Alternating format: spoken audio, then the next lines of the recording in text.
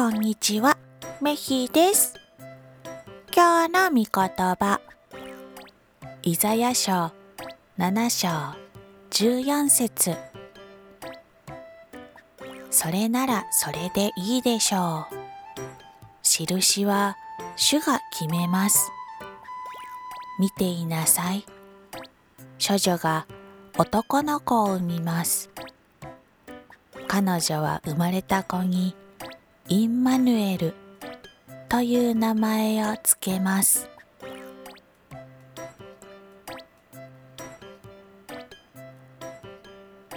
今日もイエス様と一緒に過ごす一日でありますように。